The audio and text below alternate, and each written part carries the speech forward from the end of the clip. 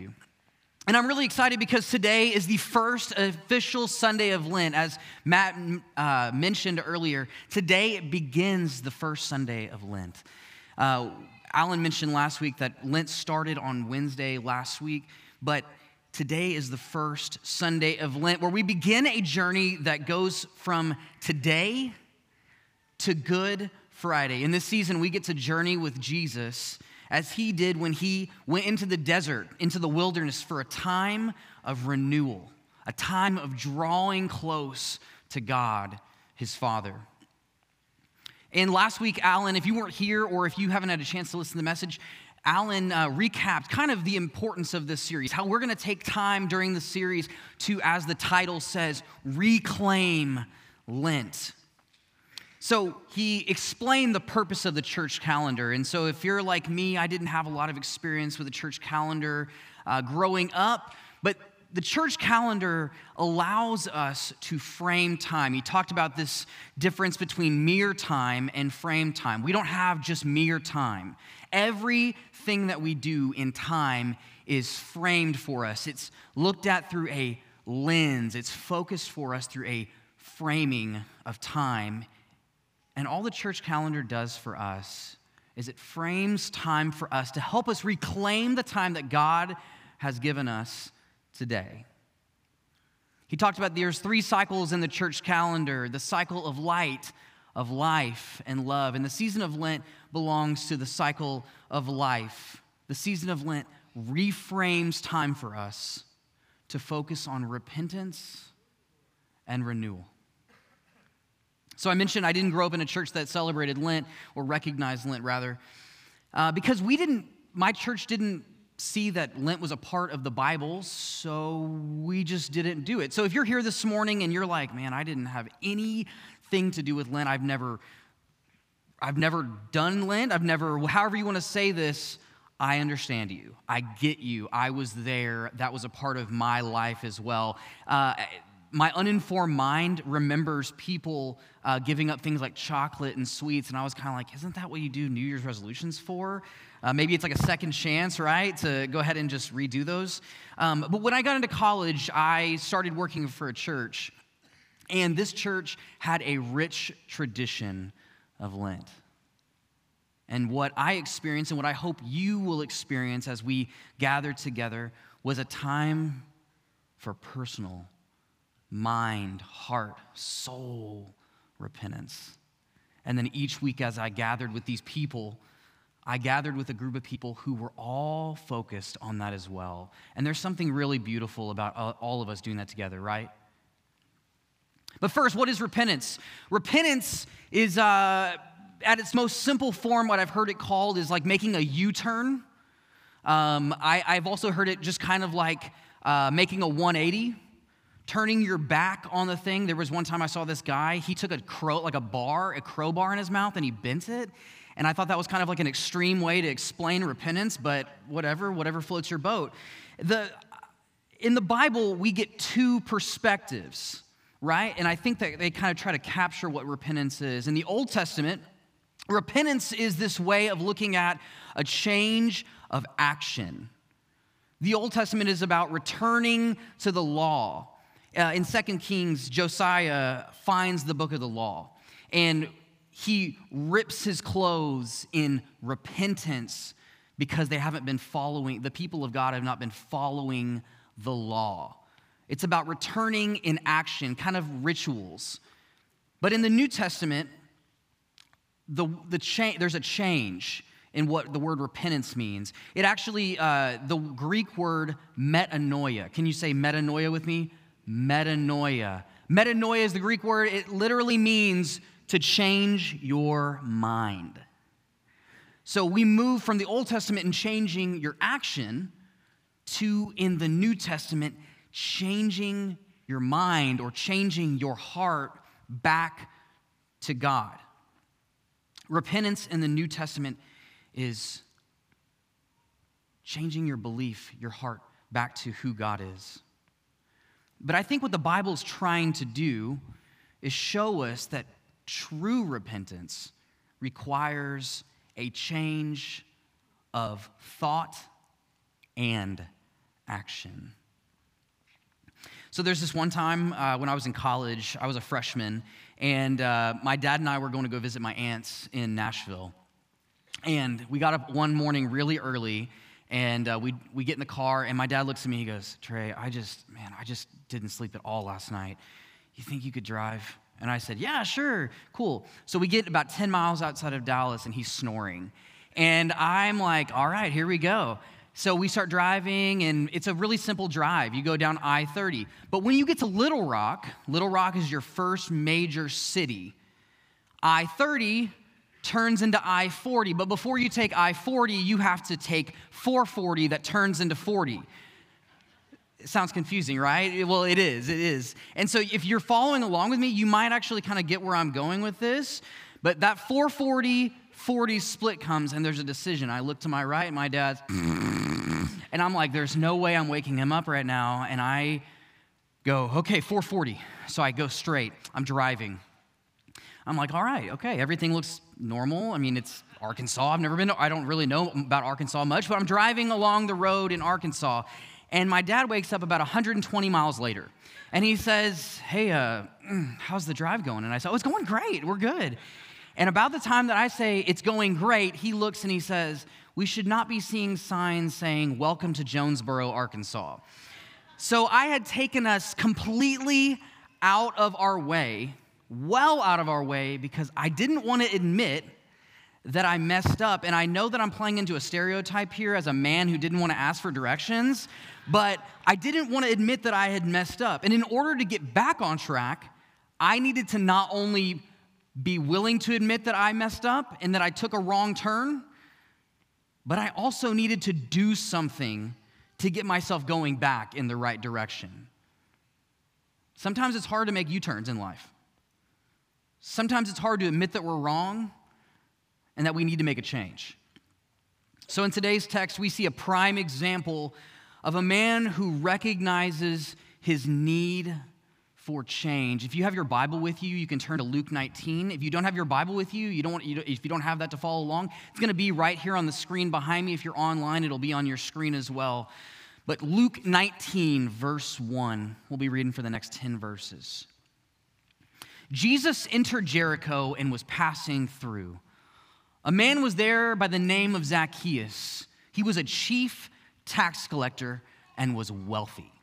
He wanted to see who Jesus was, but because he was short, he could not see over the crowd. So he ran ahead and climbed a sycamore fig tree to see him, since Jesus was coming that way. When Jesus reached the spot, he looked up and said to him, Zacchaeus, come down immediately. I must stay at your house today. So he came down at once and welcomed him gladly. All the people saw this and began to mutter, he has gone to be the guest of a sinner? But Zacchaeus stood up and said to the Lord, look, Lord, here and now I give half of my possessions to the poor, and if I have cheated anybody out of anything, I will pay back 4 times the amount. Jesus said to him, today salvation has come to this house, because this man too is a son of Abraham. For the Son of Man came to seek and to save the lost. Would you pray with me? God, we are so glad that you came to seek and save the lost. For we are lost. We have been lost. And because of your Son, Jesus, we know that we are found in you. We ask, Lord, that you would stir in our hearts this morning from this word. And may, Jesus, may my words be pleasing to you. May you speak through me your word. Would you speak to me as well and change our hearts? In Jesus' name we pray. And the whole church said, amen. Now with Zacchaeus, I think it's going to help us if we get a little context before we jump more into the story. So during the time of Jesus, The Jewish people are being occupied by the Roman Empire. The Roman Empire at this time was huge. It occupied most of Asia, all of Europe. And Zacchaeus was a tax collector. That means he was in with the Romans. He was buddies with the Roman Empire. And he used his power as an employee of the Roman Empire to steal from his own people. What a tax collector would do is they would collect the taxes for the empire, but then a lot of times they would add a little bit on top. You know what I'm saying? Add a little bit on top to line their pockets because, people didn't have tax returns back then, so they didn't know, hey, the IRS says I should pay this much. And so they would take a portion of that. I know it's kind of funny, but they would take a portion of that for themselves. Now, he wasn't just a tax collector. He was the scripture says he was the chief tax collector. That means that Zacchaeus has power in this community. He has tax collectors under his eye. So whatever the decisions he makes for the taxes of this community are for the entire community. So not only is he just a tax collector, he is making the rules for the whole city of Jericho. He may even be the wealthiest person in Jericho. And as someone who served the Roman Empire, Zacchaeus is labeled by his own people an outsider, a turncoat. He's forsaken by his own, and to be totally honest, they just don't like him. They don't like him. He's not one of their dudes. Zacchaeus has heard about Jesus. He just wants to get a glimpse. He just wants to know if Jesus is really everything that's being said about him. He's short. I can relate. Honestly, when Alan gave me this passage of scripture, he was like, man, this is perfect for you. Like, this is really perfect for you. I think that you can, maybe like you can really get into this. And so, I got it right away. Zacchaeus was a wee little man. Because Zacchaeus is short, his height prevents him from seeing above the crowd. So he climbs up in a sycamore fig tree, and when he gets up there, he just wants to see. And I think we can understand wanting a glimpse of something, right? We just want it. Sometimes when there's greatness or there's a celebrity, we just want a glimpse, right? So this past Sunday, 123 million people tuned into the Super Bowl to see 53 seconds of Taylor Swift. 53 seconds! But 123 million people to see what Taylor Swift is going to do or when she's going to go excited or what she's wearing. They all just want to see that. So Jesus is a regional celebrity. Something must have piqued Zacchaeus' interest. Maybe he heard the stories about Jesus turning water to wine at the wedding of Cana. Or maybe he's heard about Jesus raising the boy from the dead in Nain. Maybe it was the feeding of the 5,000, but whatever it is, Zacchaeus is interested. And I think the story of Zacchaeus shows us this marriage of thought and action and repentance really well. So to that end, I've got 3 points. I'm going to do the preacher thing this morning. I've got 3 points for you that I think break down Zacchaeus' life change. First, Zacchaeus climbed into the tree.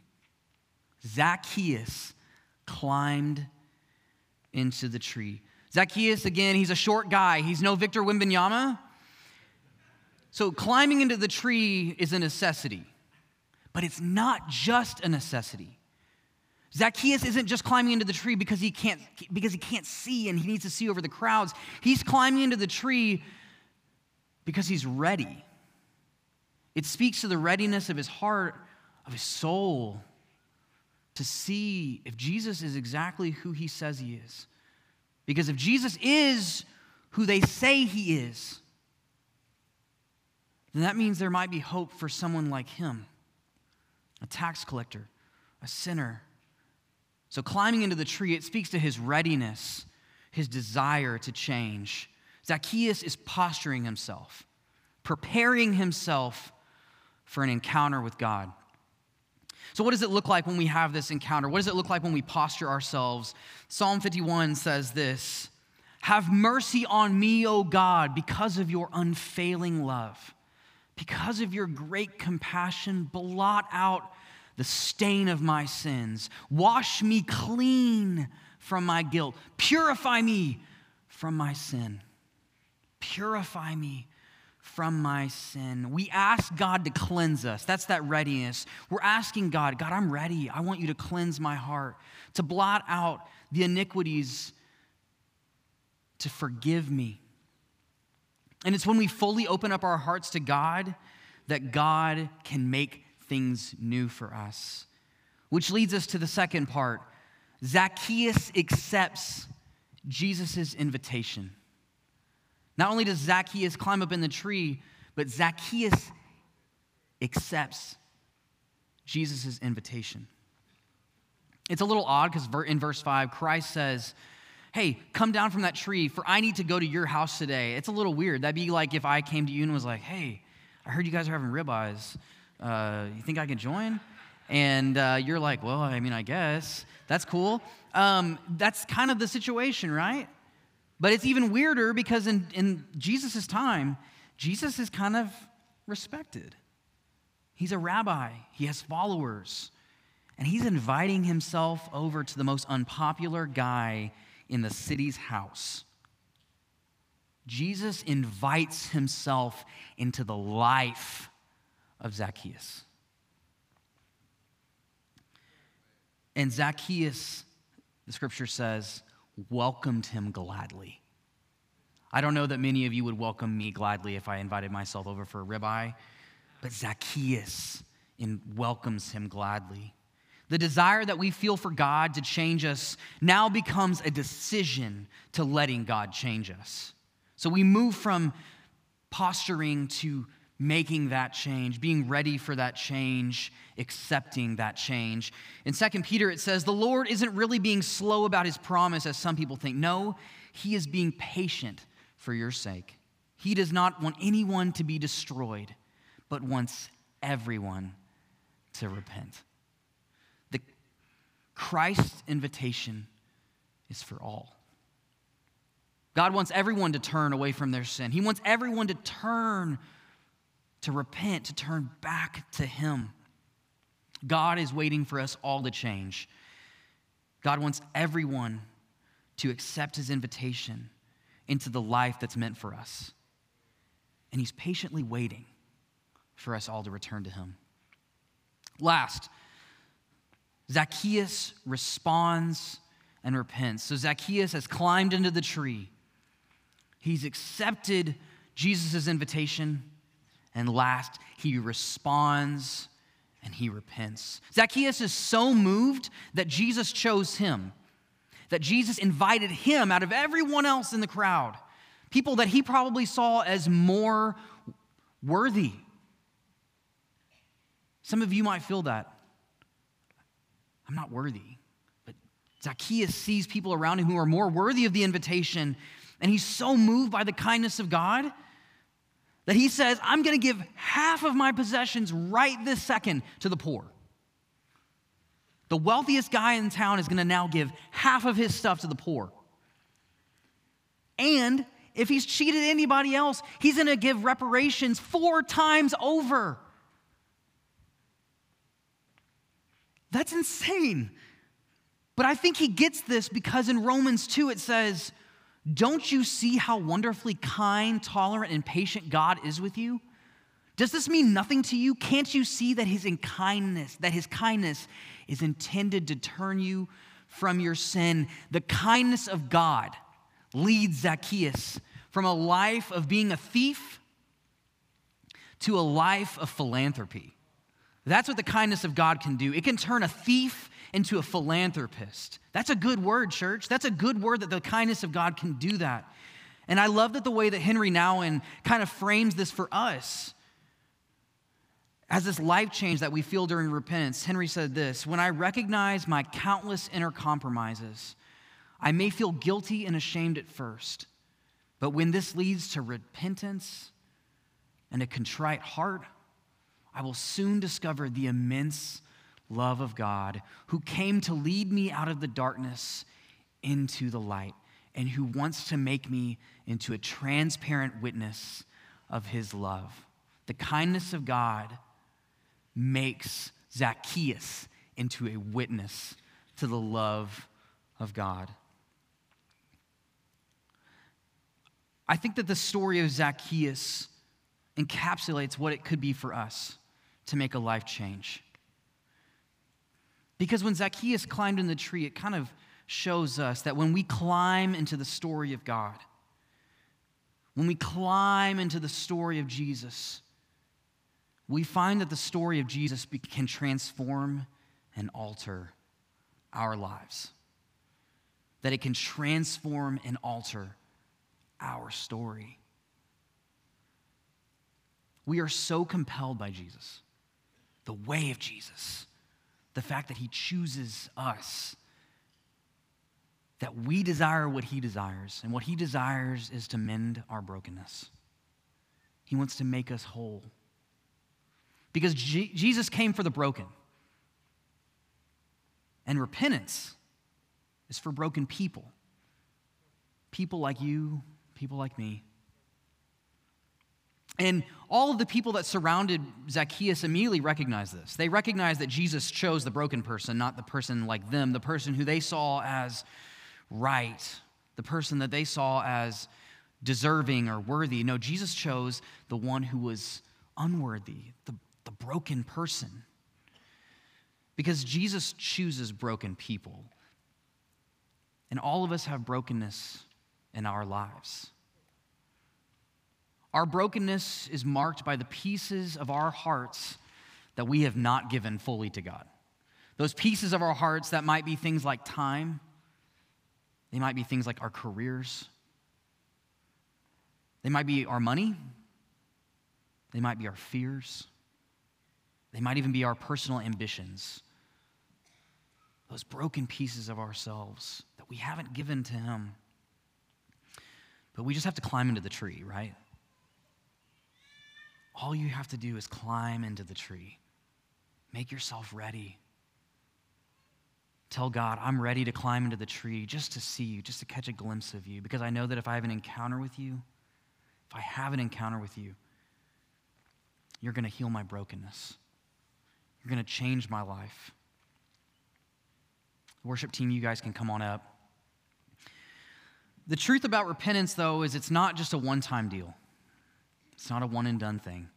Repentance is more than just the first time that we turn to God. Because that's the first time, right? The first time that we've believed in God is the first point of repentance. It's the first time that we turn our lives, our hearts, our minds, our souls back to God. But we consistently find ourselves, our lives, in a place of brokenness. Each and every day, we find that new parts of us can be broken. So repentance is constant. It's a lifetime spent turning and returning back to God. There's this liturgical confession that's in the Book of Common Prayer. And it's something that we can pray and we read, but it says this: Most merciful God, we confess that we have sinned against you in thought, word, and deed, by what we have done and by what we have left undone. We have not loved you with our whole heart.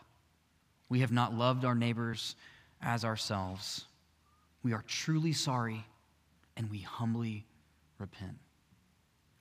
By what we have done and by what we have left undone. Sometimes we repent for things that we've done, the wrong we've hurt, the wrong we've done, the hurt that we've caused people. And sometimes we repent for the things that we haven't done, for the intentional things we overlook. Zacchaeus repented for both of these. For taking money from people and giving to the poor, as he hadn't done. And our hearts repeat this type of prayer over and over as we pursue God, not just once, but a lifetime of returning in devotion to God. Tish Harrison Warren, she's an author, and she writes about a lot of stuff, but she says this about repentance. Repentance is not usually a moment wrought in high drama. It is the steady drumbeat of a life in Christ, and therefore a day in Christ. It's the steady drumbeat of a life in Christ, a constant return, a constant turning back to Jesus. It's every day. And at the end, at the end of the story, Jesus declares in front of everybody, after Zacchaeus has said, I'm going to give all this away and I'm going to give reparations, Jesus looks on with joy and says, today, salvation has come to this house.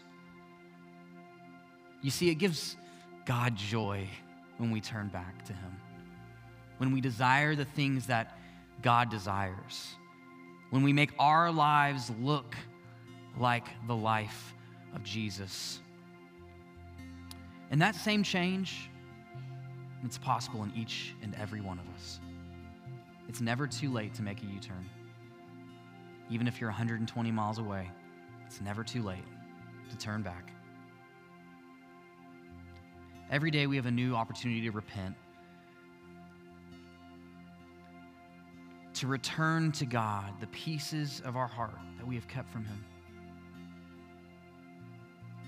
in order that we may fully give our whole hearts to God, our whole lives, our whole souls to God, to the fullness of Christ.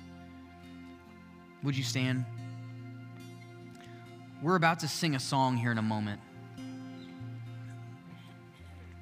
It was written by a guy named John Newton. Some of you may know this story, but if you don't, John Newton was a slave trader. He was the captain over many slave ships, a fleet of slave ships. And he did this for years. But after he became sick, he became a Christian, but he didn't think that anything was wrong with his life, that anything he was doing in his life.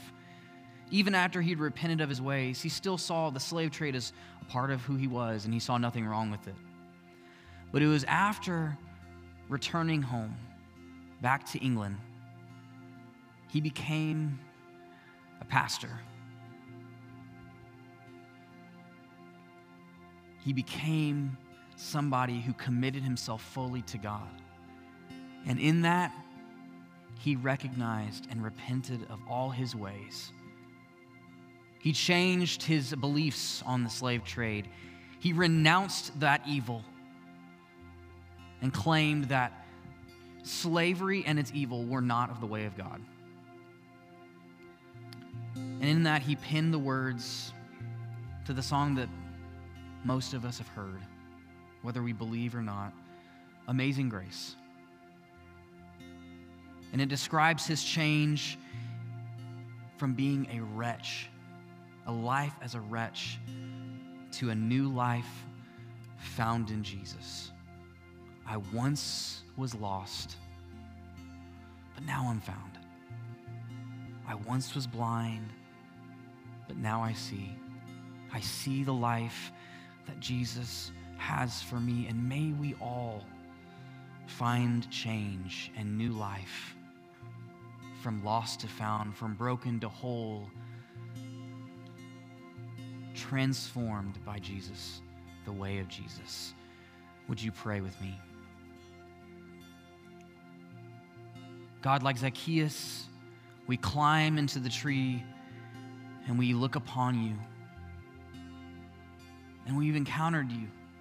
In this story, we have seen you and seen your life and what you want for us. You want us to change our hearts and our lives for you, to desire what you desire, to give our whole lives to you. And so, God, we open our hearts to you. We open up all of our hearts to you, all the brokenness, all of the hurt, the wrongdoing, and we humbly repent. And we turn our eyes and our hearts back to you. May, God, we in this season of Lent repent and refocus our hearts to you. And it's in your Son's holy and precious name